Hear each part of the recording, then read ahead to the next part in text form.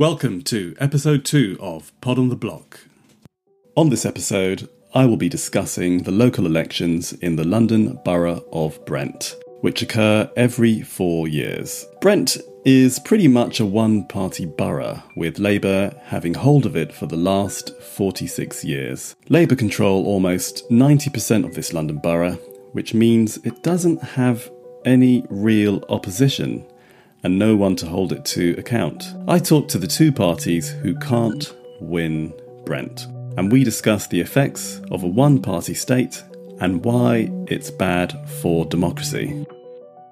My first guest is Green Party candidate for Tokenton Ward in Brent Central.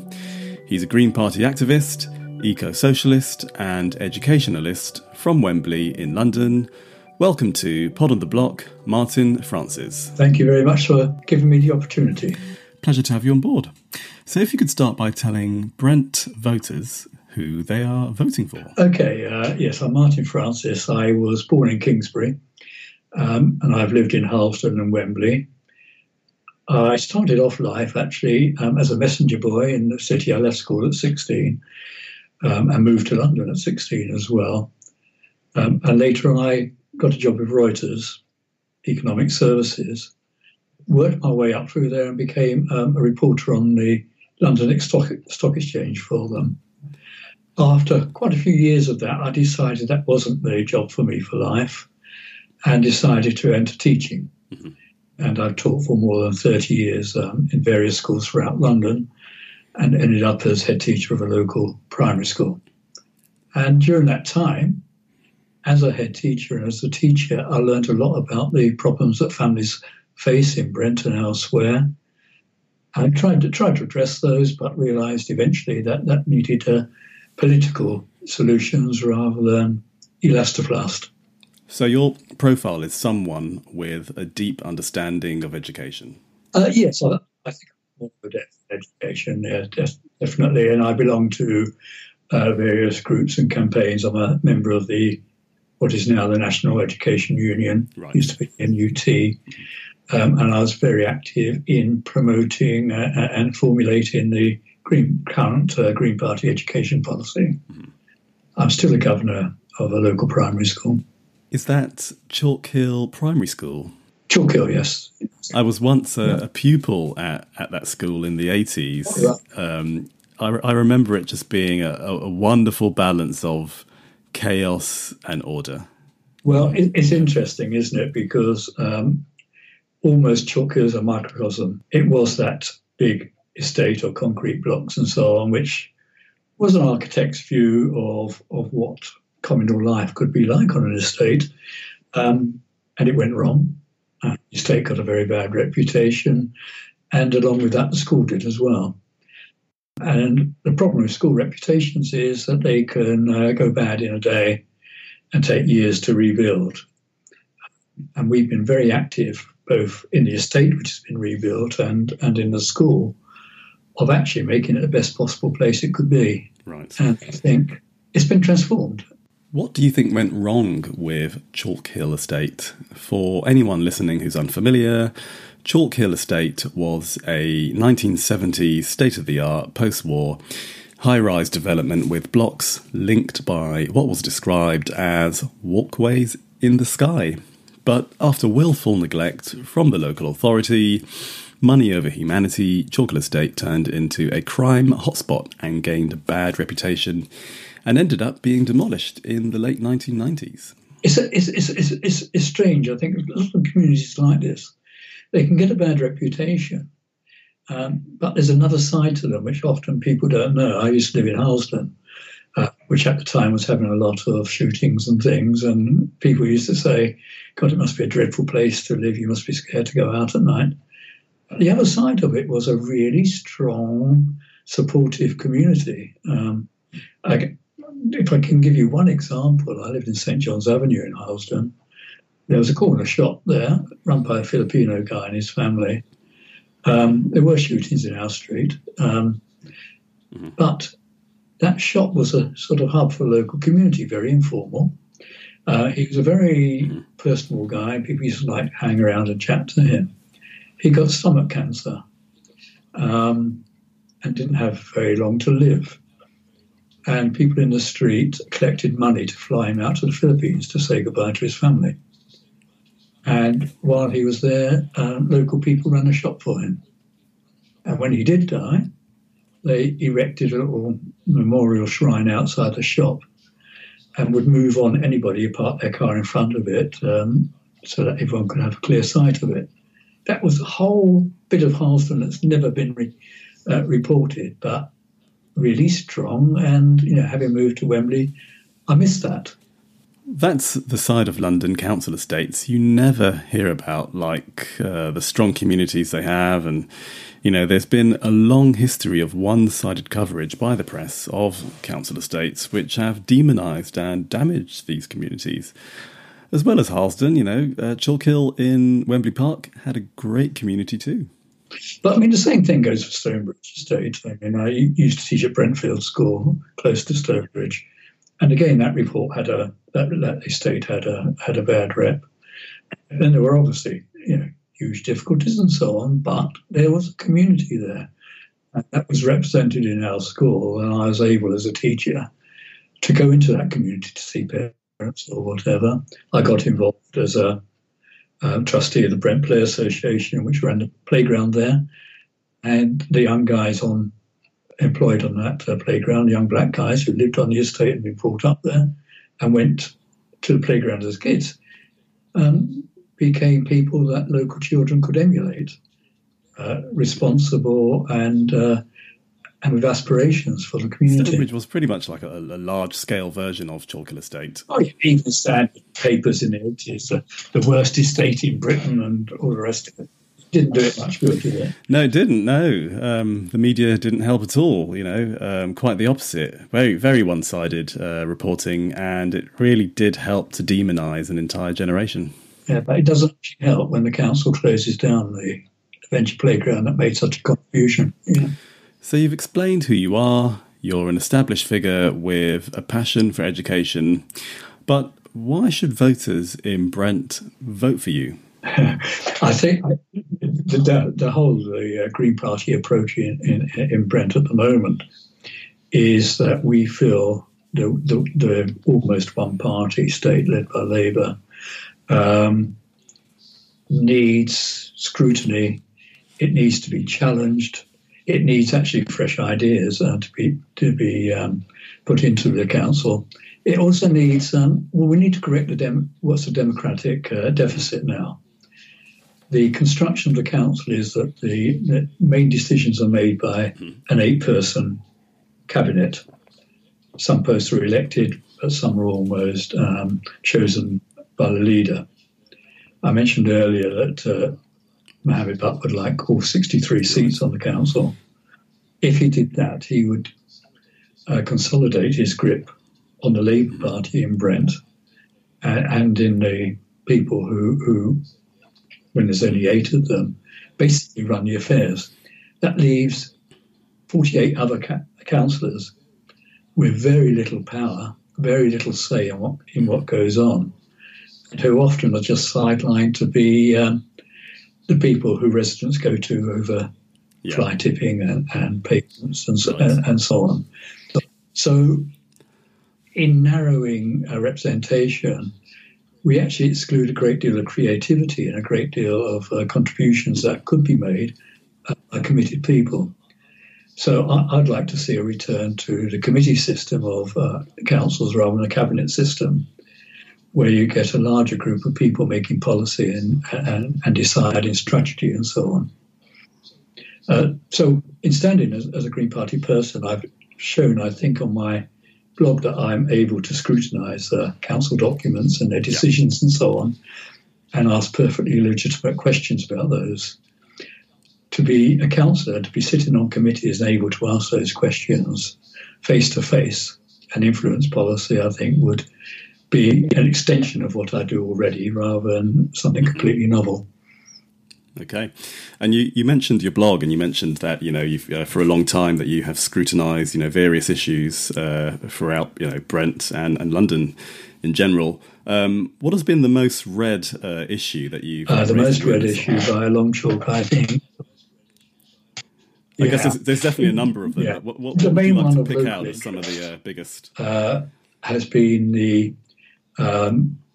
problem of, how to phrase this carefully, the employment tribunal that found the person running Brent Human Resources guilty of racism and bullying, or not racism, rephrase that, of discriminating behaviour against a member of staff, which resulted in a large compensation being awarded to the member of staff concerned.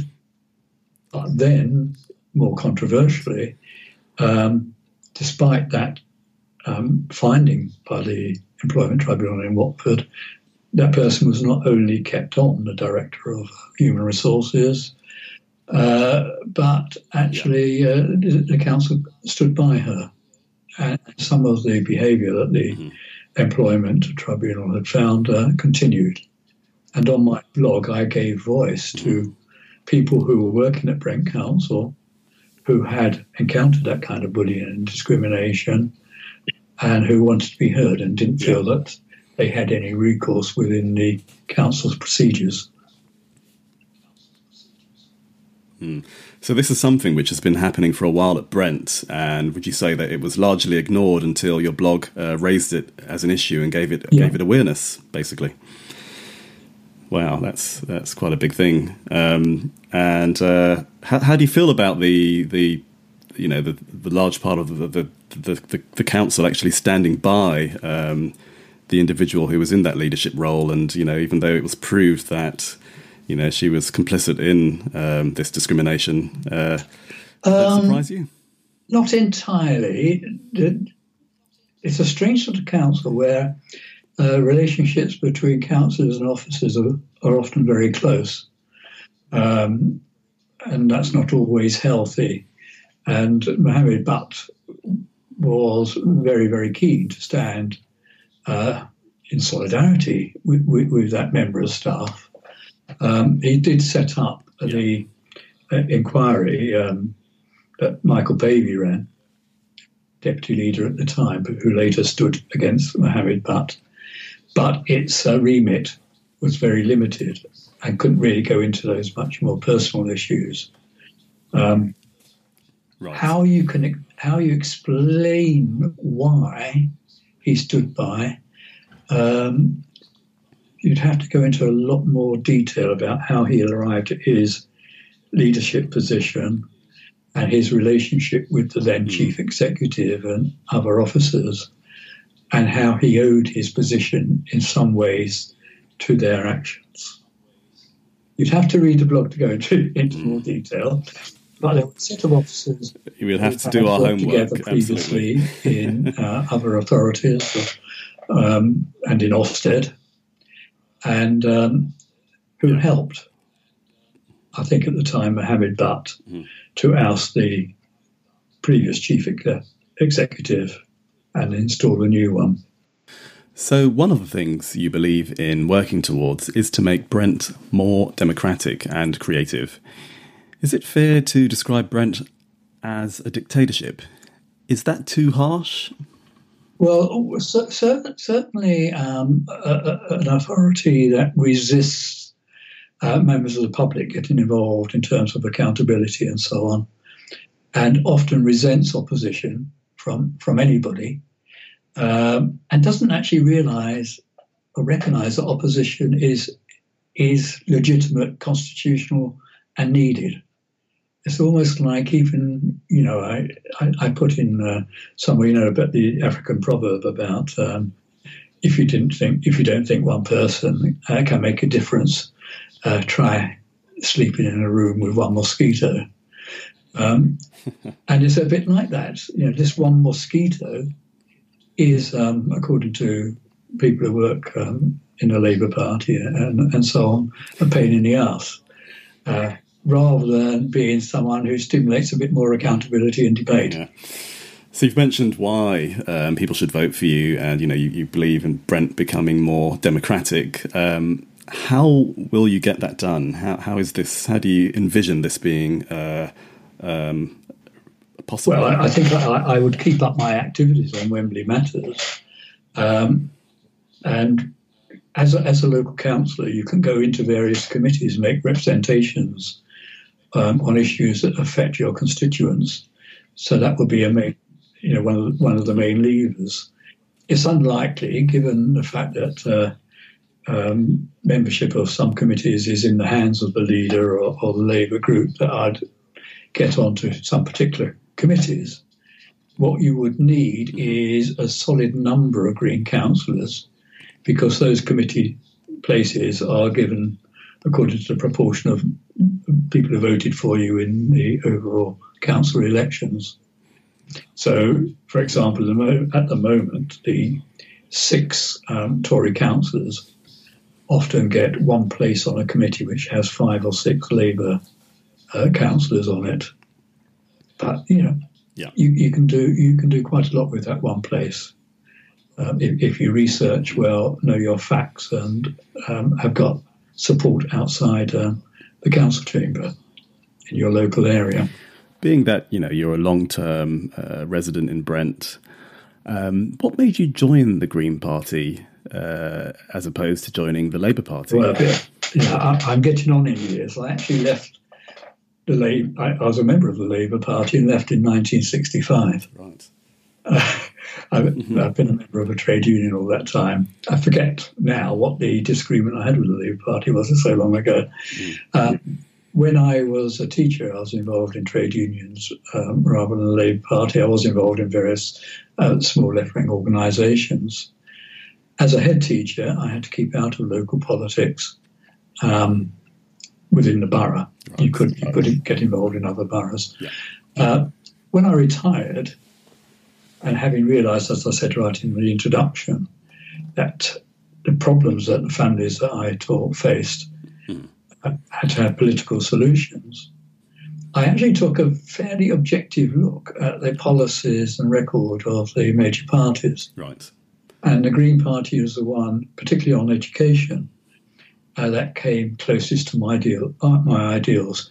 Mm-hmm. It's always, a fit, the one that comes closest to what you believe. But at the time, particularly as it was a Blairite Labour Party, the Green Party was much more to my taste. Right.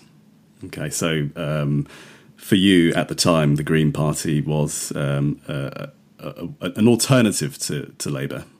Yeah, back in 2007. Yeah. Okay.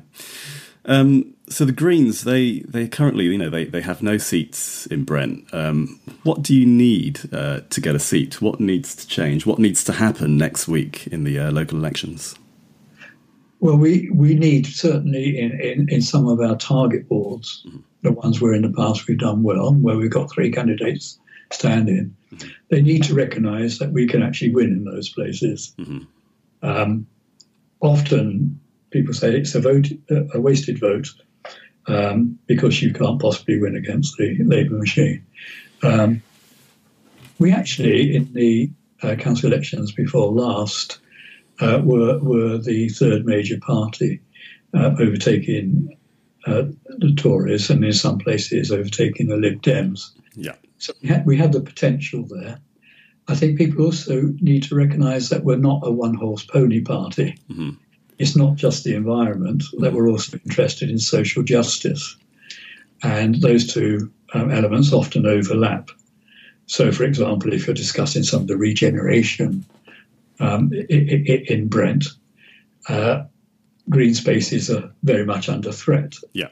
And I mean, I've posted something today. I don't know. You probably haven't time to read it, but the Twin Towers are being built in Wembley Central on the site of Chesterfield House. Okay, of course. Uh-huh. Yeah. The developer has just bought up from Network Rail the land alongside the Chiltern line, which at the moment is covered in trees and scrubs, and there's a bit of a lung to Wembley Central, which is very overbuilt. Mm-hmm. So there's the connection between regeneration and preserving and enhancing our local green spaces. Yeah. Even if they're not public ones, there's a lot of corners of Brent, where there are trees and so on, which contribute to cleaner air in the area. We definitely need to schedule another podcast where we can speak to you in depth, especially about the issues covered on Wembley Matters. But I do have one more question before you go. If you had to send a warning to anyone in London voting in next week's local elections, who are thinking, of who they should vote for, they've maybe got some doubt, what would you say to them? I would say, please do all your best to ensure that your vote helps to make your local council accountable to residents in general, that it aims at transparency, at ensuring that an opposition voice is heard, even if it's a party that you don't particularly agree with, to make sure that council policies address the needs of the whole community and not just one section. Well, thanks again for joining me. It's been an interesting conversation. For anyone who wants to get in touch with you, if you could leave a few details on where they can find you, on where Martin Francis exists. Okay, I exist at wembleymatters.blogspot.com. I'm available via email at martinrfrancis@virginmedia.com. And you can also get hold of me on Twitter at Wembley Matters. My second guest is a Conservative candidate for Maplesbury Ward in Brent Central. He's originally from Lincolnshire but moved to London and has since lived in Brent for about 4 years. The Conservatives once controlled Brent between 1868 to 1971. Even though Conservatives are second in Brent in terms of seats controlled, their share works out to be barely 10%. Brent has a large immigrant community whose distrust towards the Conservative Party is very strong and pretty hostile. Welcome to Pod on the Block, George Curry. I'll go straight into my first question. Who are the Brent Conservatives? So Brent Central Conservatives have not really had a high profile in recent years. I think that's fair to say. Mm-hmm. There have been some challenges across Brent, some internal party challenges which have been problematic and not helped us in getting out our message. But those days are over now. We are an extremely young group of people. The new management of the party is extremely enthusiastic, extremely driven, and it's drawn from a really diverse range of backgrounds. Some people who've lived in Brent all of their lives, and the fact that we're a very young party here means that we are very interested in getting out there, talking to people. We've got the energy and enthusiasm to do that, and in bringing new people in. So we have a program of events over the course of the next year, which I think is really quite finely attuned to attracting new members and allowing people to come in and shape what the values of the local party are, and what its policy should be, not just for this local election, but for the foreseeable future, for the next local election, for the next general election, whenever that would be. They have an ability to contribute to local and therefore, as a consequence, national party policy developments. Okay, so Brent Conservatives sees themselves as a young party, as a party who are starting again. They're appealing to. Would you agree that you're now appealing to maybe a younger demographic who are maybe just exploring and starting to discover politics? Would you say is that correct? Yeah, I think that's absolutely right, and that is certainly a big focus of what we're doing right now in the local community. But it's not the only focus. We're not sort of saying you're not welcome if you're not young. That would clearly be wrong, and it wouldn't fit with my life at all. In professional terms, I work in pensions, so my professional focus is not on the young actually. We're a party that's open to all types of people, young and old, from a variety of different backgrounds and circumstances.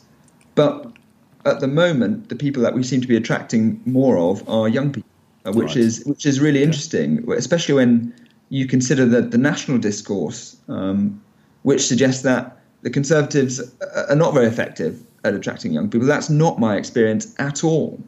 And I'm quite reassured that at a local level, in one of the most Labour areas in London, in the country perhaps, we're getting a lot of engagement from young people. Why should voters in Brent vote for Brent Conservatives? Well, I think there's a very clear reason here. The very clear reason is that I think we need a change in Brent. The Labour administration has had a long period of time in which to ensure that Brent is a prosperous and happy place. Yeah. And what's clear is that there was a survey last year which showed that Brent is the unhappiest place in the country. I did think about that when you mentioned, being a prosperous place, and that did, funny enough, it flickered through my mind. And I think that's unacceptable because Brent has got a lot going for it. It's culturally a really diverse place with a lot of interesting things going on. It's got a pretty sound economy, I can't understand why a council with those assets at its disposal cannot oversee a borough which is characterised by quite a high degree of happiness. It's astonishing to me. But I think there are a couple of reasons why Brent is not the happy place it could be, and some of these have come out on the campaign trail. Actually, I remember a few weeks ago I was canvassing in Mapesbury, and I knocked on a door, and this couple came to the door, and I was sort of chatting through who I was and why I thought they should vote for the Conservative Party in this election. Typical canvassing stuff, really. And I brought up the issue of council tax and how we wanted to freeze it for 4 years if we were to form the next administration. And this woman said to me, she said, the cost of living in Brent is really, really high. Right. She said, we moved here from Barnet about a year ago. She said that we noticed the difference immediately. Not only is council tax much higher, but there are lots of other little charges, like the bulk waste charge, for example. So if you want to get rid of a mattress, you have to pay a significant amount of money. If you've got a garden, there's a garden bin charge.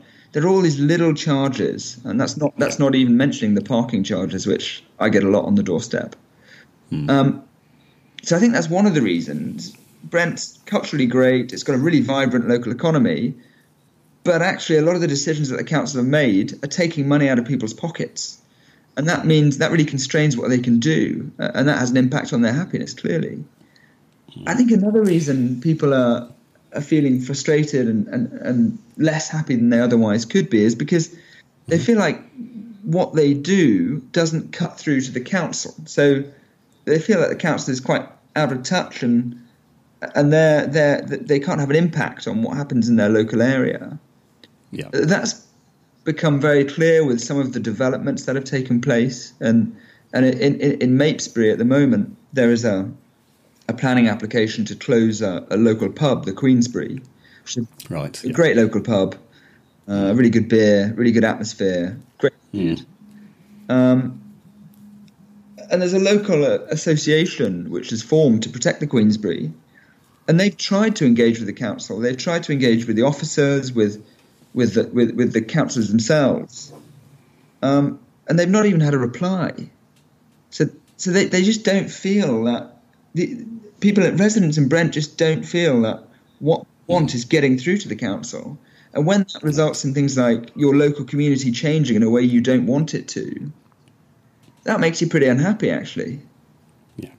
So, it's that seems to be a theme at the moment where the council aren't listening. You know, they may have consultations, and you know, there may be like an overwhelming opposition to something. But even though there might be an overwhelming opposition, so let's say there was definitely overwhelming opposition to the Queensberry, but the council aren't listening. So that definitely is quite a big factor, and I think that could partly be why people are starting to notice that, you know, does Brent have a democracy problem? But I think that's it. I think that really is, that's a crucial point. I think the fact that there is a supermajority and no effective opposition means that these things can just get through often. They can go through, and they don't have to listen to the community. They don't have to take account of what people want in local areas. Yeah, that is the thing. Yeah, that's how a lot of people are feeling, that, you know, this large Labour majority in Brent don't have to listen. You know, even long-time Labour supporters, you know, in the area, they just feel that the local authority doesn't have to listen to them. Yeah, and I think those are some really good reasons for why you should vote Conservative. You should vote Conservative for change. You should vote Conservative to improve your local democracy, to have visible councillors who are going to be on your doorstep in the local area for the full 4 years, not just during election time. And you should vote Conservative to have a lower cost of living in your area.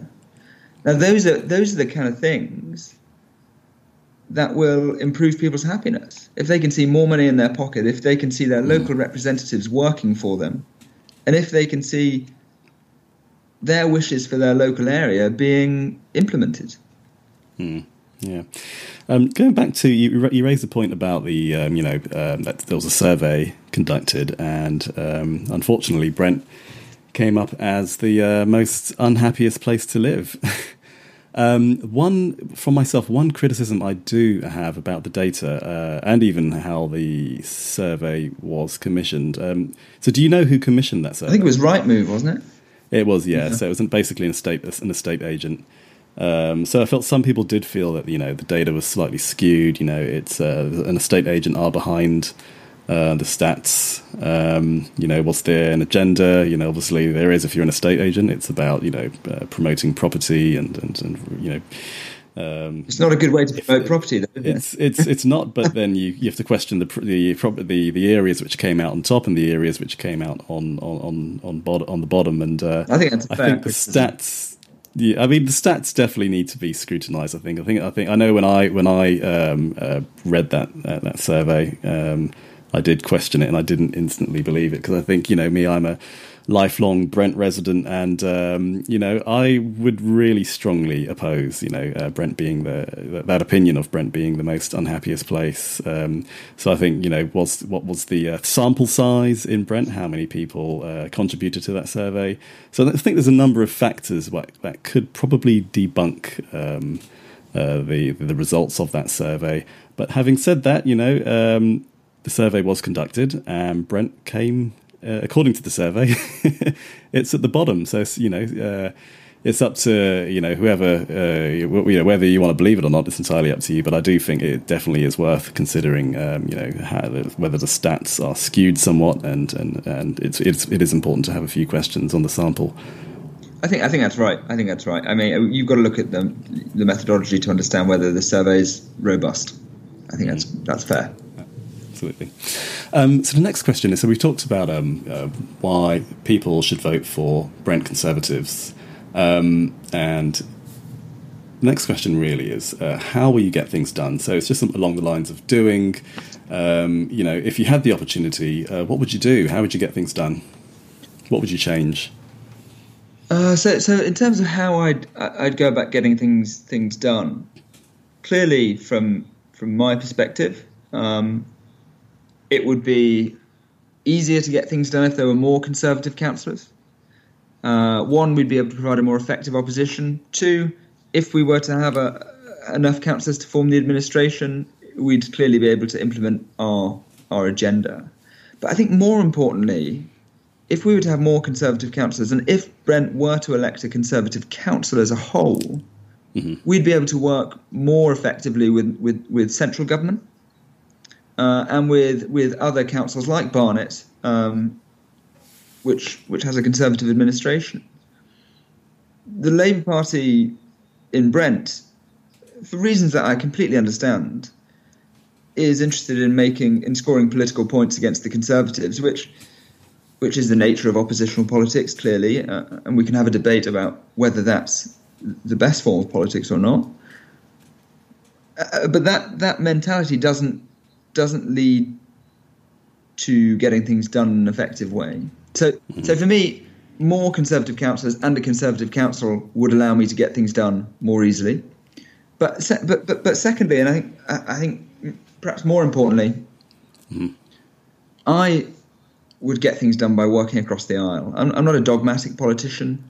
I'm a Conservative for a number of reasons, largely because my values are Conservative. Right.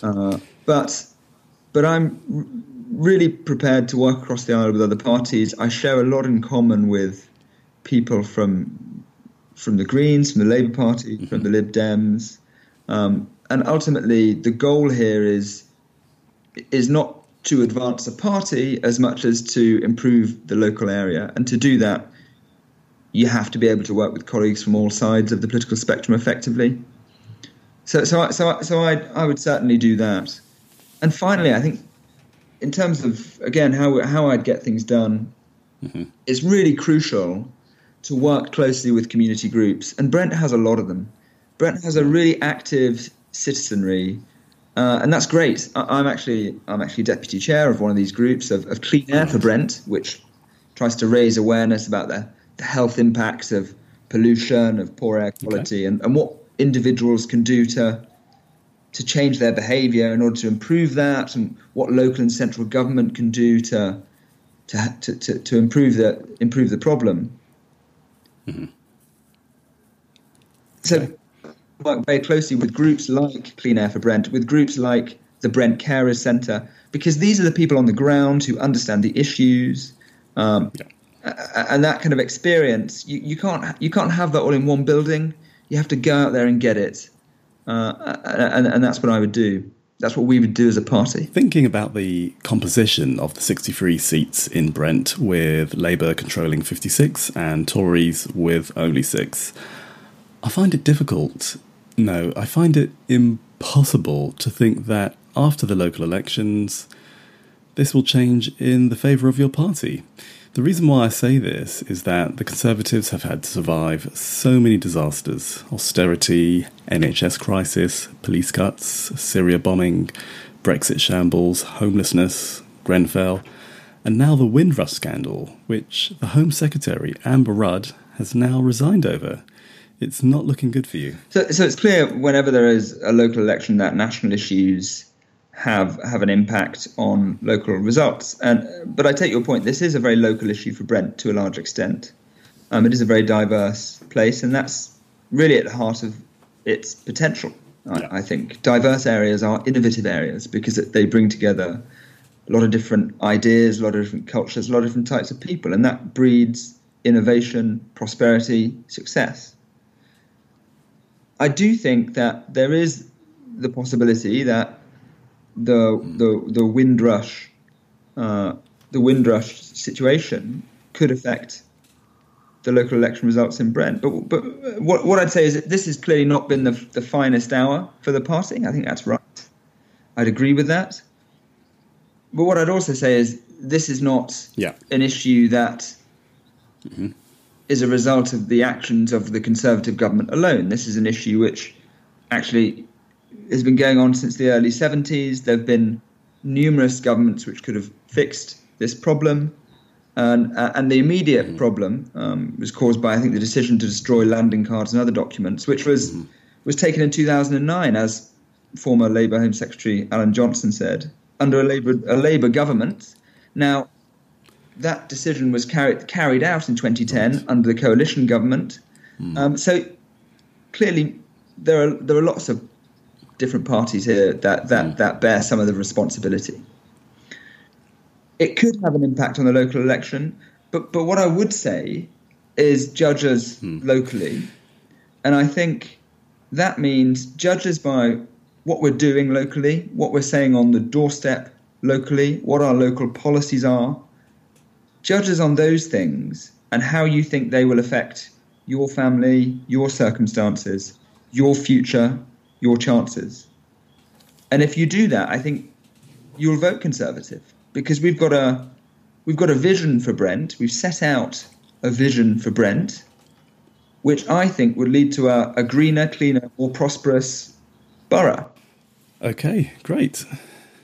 Well, it's been good talking, George. Thanks again for joining me on Pod on the Block. And go ahead and feel free to leave your details should anyone wish to get in touch. I'm George Curry. I'm the candidate in Mapesbury Ward in Brent. I'm also the chair of the Brent Central Conservative Association. So if there are any Conservatives listening, please do get in touch. So if you Google Brent Central Conservative Association, it should be the top hit on Google. If you click through the various pages, there's a contact form. You can get in touch with us directly, or you can get in touch with us via Twitter. We're pretty responsive. We're very active. You can see what events we're running from the website or from Twitter. So please do get in touch. The local elections are on May 3rd, where you can vote for the 3 councillors representing the ward and local issues where you live.